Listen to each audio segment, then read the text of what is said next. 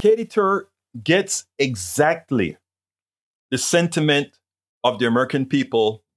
And she, just like Jen Psaki did yesterday, she personalized it like how too few journalists, too few hosts are able to do it, using their own kids.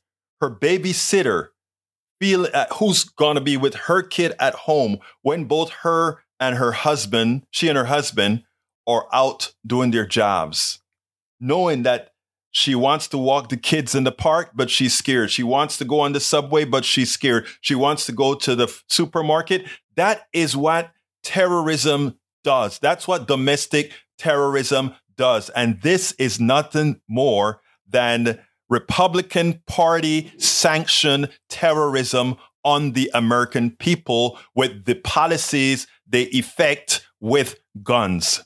It is a terrorist act on the part of the Republican Party. I want you to listen to this, and then we'll take it on the other side. Gun Violence Archive has logged 201 mass shootings across the country so far this year. That is 201 mass shootings in 128 days. So what are we doing about it? Joining me now is Connecticut Senator Chris Murphy. Senator, thanks for being here. I'll tell you about the conversation I had as I was leaving my house this morning with my my kid's child caregiver, our babysitter for our house. And she started crying because she said she's scared to go to a playground. There was a shooting at the playground around the corner from my house recently. She says she's scared to walk down the street. She says she's scared to get in the subway. She says she's scared to go to the supermarket. And we are here in New York City, where comparatively gun violence is much less than in some other places around the country, red states in particular, where it's much higher, according to the statistics, not anyone's opinion. What do we say to people who feel like their own rights to feel safe in their communities, to live their lives, are being infringed upon by people who are demanding unfettered access to deadly, violent weapons like AR-15s or AR-15 style rifles? Well, Katie, good to be with you. I mean, I think there's a couple things to say at the outset. First, of course, that fear is totally logical when you are watching this cascade of senseless, random gun violence. Everybody feels like they might be next. But it is also important to right-size that fear. You know, as we've talked about, I have two kids in the public school system, and I want them to understand that while gun violence is a real problem in this country, it is still very, very unlikely that anyone is going to die in a mass shooting. It doesn't mean that we shouldn't take steps to stop this from happening, but it doesn't mean that we all have to live every single minute of every single day in fear, and that we have to become one big armed camp to try to prevent that gun violence from happening in our own lives. So I think we have to just settle everybody down for a minute and make sure that there's an ability, especially for our kids, to get on with their lives. That being said, obviously, this is happening here at a level that it happens nowhere else in the world. I just left a meeting with a mother who lost her daughter in the Nashville church school shooting, and it is just heartbreaking how families who never ever thought this epidemic would come close to them are now having to deal with it.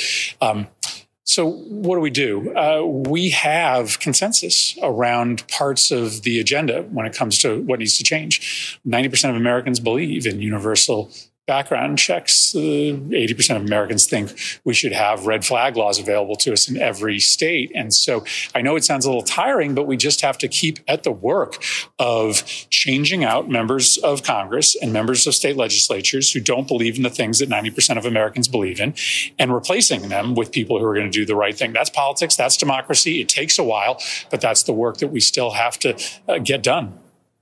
I hear you, but the randomness of this is what scares people. It's unpredictable. It doesn't feel like you have any control over it, and it feels like it can happen anywhere. A supermarket, a school, a mall. I understand the putting into perspective, as we all try to do every day, put everything into perspective and live your life, obviously.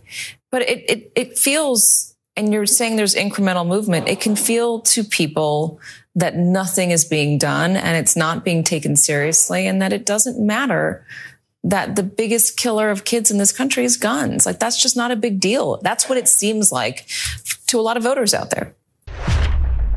I don't know how much more explicit you could be. I understand Senator Murphy trying to say, yes, it only occurs very few times. He's right.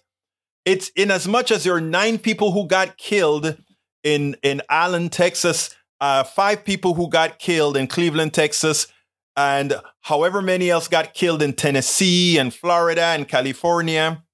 The one thing is true.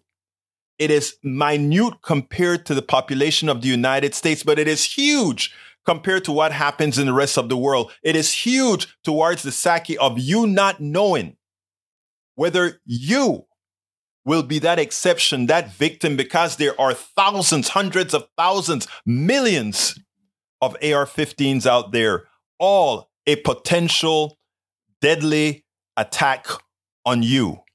Remember that. So while it's minute, the randomness of this, you know, they talk about it's not the same as in the inner city, because in the inner city, it's where most of the killing occurs, which is true. But, you know, you just said it, in the inner city, right? We need to mitigate what's going on in the inner city, yes, but there is a consistency of where the crime is occurring. We need to handle that.